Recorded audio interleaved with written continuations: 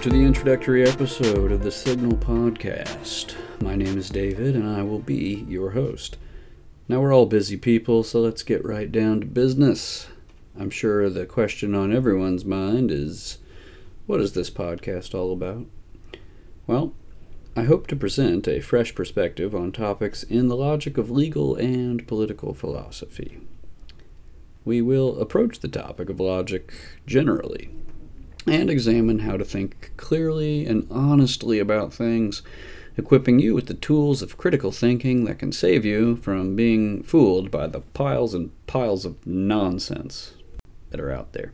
Now, my goal here is to simplify things that often seem complex, and in fact, I aim to show how certain parties actually want to make these subjects appear more complicated than they actually are, so that the average person will just give up in his or her quest for understanding and simply defer to the powers that be. Now, I'm not going to oversimplify the issues, but I will bring them within range of the understanding of the common person who has not studied them in depth. Maybe a better word to use would be clarify than simplify. And when we're done here, my hope is that the listeners will feel that they are, in fact, educated sufficiently in these subjects to think for themselves. But we aren't just going to discuss these subjects on an abstract level. We will examine some current events and specific examples. The most commonly seen media seem to deal with policies at the national level, and everyone has an opinion on that. But I want to look at things at the street level, where the proverbial rubber hits the proverbial road. We are going to take a close look at the criminal and family courts at a local level, because this is where policy actually affects most people. And we'll talk about the legal theory of contracts, which I propose forms the basis of our ideas of right and wrong, which are in turn the basis for our laws and governments. We'll get into the theories of social contracts and the idea that our governments are based on social contracts.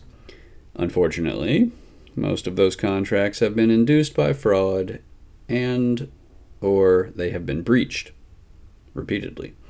Again, your government is probably a fraudulently induced contract, and even if it were a valid contract, it has been repeatedly breached. So we will look at what happens when a contract is fraudulently induced, or when a contract is breached.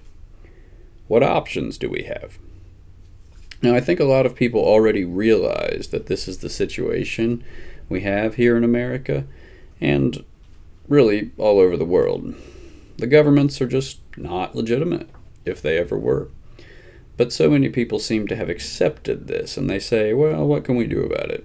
Well, I'm going to make some suggestions, and I'm going to make some attempts, and you can watch and listen as I go through that process. For example, I'm going to make some challenges to various local government officials and see what may or may not be effective. I'll be making official complaints to the California Council for Judicial Performance about a few tyrant judges, making investigative reports on various local officials, doing some recall petitions, and generally exposing misconduct in my local government in any way that I can. And in case you're wondering, I live in Monterey County, California. Now, I will make some mistakes, and hopefully we can all learn from them. As a sometimes wise man once said, I never lose, I win, or I learn. Now, my life, it's been a long, rocky road, but I've learned a lot along the way, and one thing I have not learned is helplessness. See, I have faith, and I have hope, and I won't stop fighting until they lay me in my grave.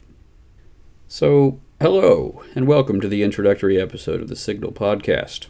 Remember, folks, there's really nowhere to run, there's nowhere to hide, and we all have an appointment with death.